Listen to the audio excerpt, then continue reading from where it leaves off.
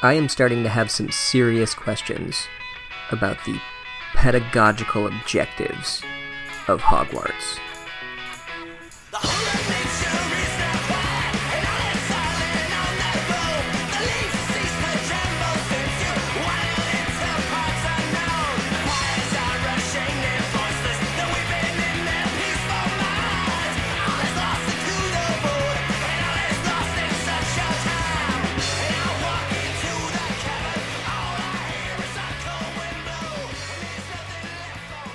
Chapter 9 is called The Midnight Duel, and the chapter begins with this Quidditch subplot that I am trying hard to care about, but I don't, because it's literally just going to be like, Harry can't play sports well, until it's, oh man, Harry played sports well. We thought he was going to fail, but he didn't. It would be cool if he did fail, and if it was like a comment on knowing your limits, or dealing with the sorts of adversity that teenagers are going to actually deal with, which involves like self-doubt and the vicious cycle of using personal failure to reinforce that insecurity. But like, I honestly just don't think this book is that smart. Like, I don't think the book is dumb. It's not like fucking Twilight, but it also hasn't proven itself to be very clever so far. It's just like total middle-brow obvious shit that is recombined into something that's kind of fun and frivolous. So I don't think they're gonna like really go deep into Harry's psychology. But, I mean, there's 7 books, so you never know. So then Bossy Girl is talking, and it's weird how much the narrator hates Bossy Girl. The narrator's like, and then Bossy Girl said some dumb bullshit, and everybody was bored as hell, except for the dumb sad kid who is too sad to be bored. The psychology of the narrator and the way the narrator interacts with the characters is still one of the most bizarre things about this book to me. The narrator is absolutely not neutral, and in a way that I find pretty off-putting. It's not like this cool Thomas Pynchon style way where there's like this mediating party that adds to the complexity of the narrative. It honestly just feels like it's an emotional manipulation tool.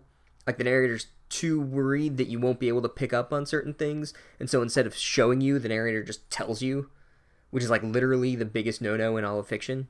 Like, if the narrator wants us to be bored by Bossy Girl, they could be like, Bossy Girl said something boring, or they could just like show the boring thing that Bossy Girl said and let us figure out that it's boring. But there's this weird aspect of control, like the narrator is obsessed with keeping control of the narrative. And maybe there's a bit of Bossy Girl in the narrator, and that's why the narrator like hates her so much. It's like this transposed self-loathing or something. Like the narrator's like, she's bossy and she tries to control everything. And it's like, maybe the person who's bossy and tries to control everything is you. And then Dracula gets all sorts of packages and shit from his parents, and he brags about it, which is basically like the only tool the narrator has to get you to resent him. The narrator's like, hey, remember how Dudley was spoiled and shitty?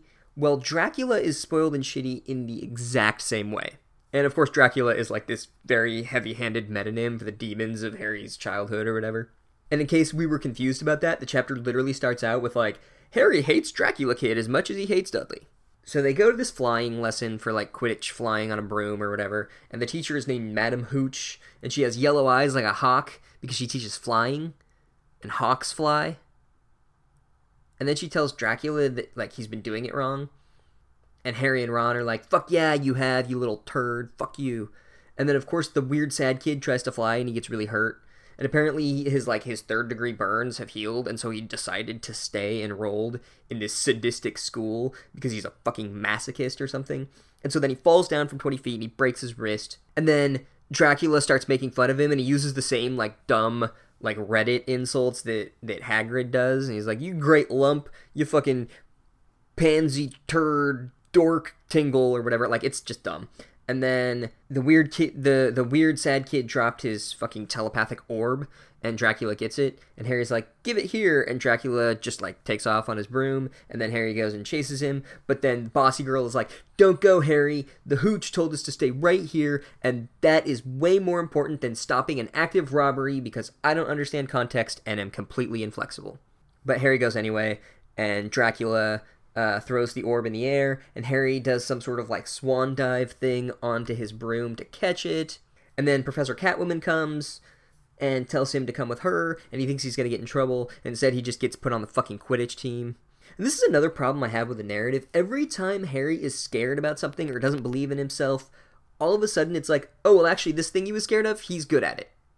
He was scared that he wouldn't fit in because he was raised by muggles, and that was an unreasonable fear, and he's doing fine. And he was scared that he'd be bad at Quidditch because he's never played, and it turns out that he's just a fucking natural.